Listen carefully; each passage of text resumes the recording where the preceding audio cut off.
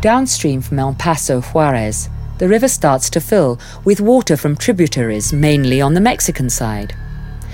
In the lower Rio Grande Valley, water is required for the growing townships and also for intensive agriculture.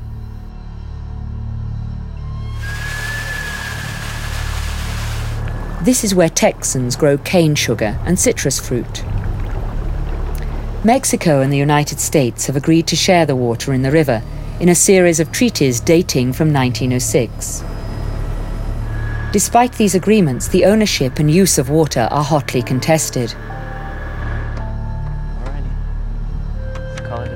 The treaties cover releases of water into the Rio Grande from lakes and reservoirs on both sides. Where the water will be. Overseeing the distribution of water on the American side is Texan watermaster Carlos Rubenstein. We allocate waters in the Rio Grande. We make sure that the water that we own, the United States owns at the lakes, is managed in an efficient manner. We calculate the releases out of those reservoirs so that the water can be transported down the river in the quantity and in the time that our users need it. And then more importantly, most importantly of all, that the diverters that are diverting the water, the users, are diverting it in the amounts that we authorize. Because if we have an error in any one of those facets of it, you know, the river doesn't lie. We're going to have a shortage downstream. 93. Downstream, the water from the river is divided into 28 irrigation districts on the Texan side. Jojo White is one of the managers. We have water rights and we have farm acreages within each district, within the geographical boundaries, and basically our function is to deliver the irrigation water to the farmer. And those farmers grow a variety of crops in the fertile Rio Grande Valley. Sugarcane demands more than twice the amount of water than rainfall provides, before it is harvested by setting fire to the leaves. Citrus is an equally demanding crop.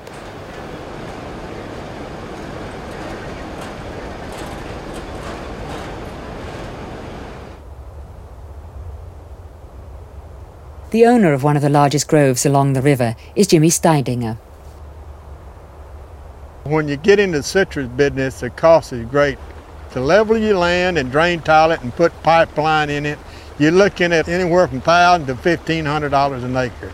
Then when you plant the trees, you've got another about $4,000. So you're looking at $5,000 to $6,000.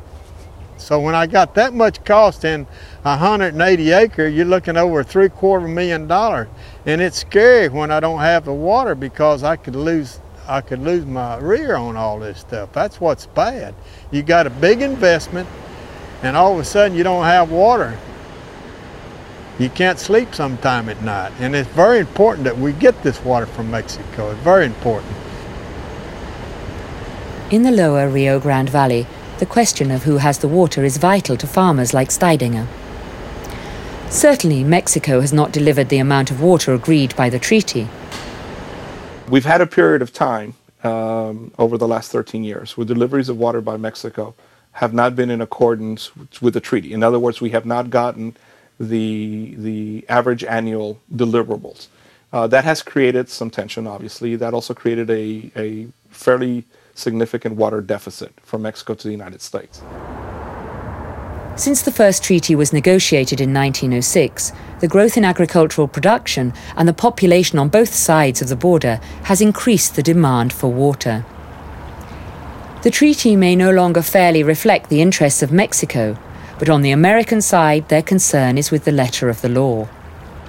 It's really overproduction in Mexico. That's their own doing. It's not because the treaty is unfair. We feel you have to live within your means. We only have so much water we can use. That's why we don't have all of this land in production, because we don't have enough water. Well, Mexico has the wrong attitude down there. They think they can just put more and more into production. And unfortunately, to make that crop come to fruition, they're using our water, which is wrong. The treaty was drafted many, many years ago. The conditions are completely different now. the economies and what have you. I mean, there's no way you can compare 1906 with 2005. So I think that's the answer right there. There is not, I mean, it's not a matter of whether or not it's fair or unfair. The conditions are quite different. Certainly we need to update it and bring it up to speed to the reality of 2005.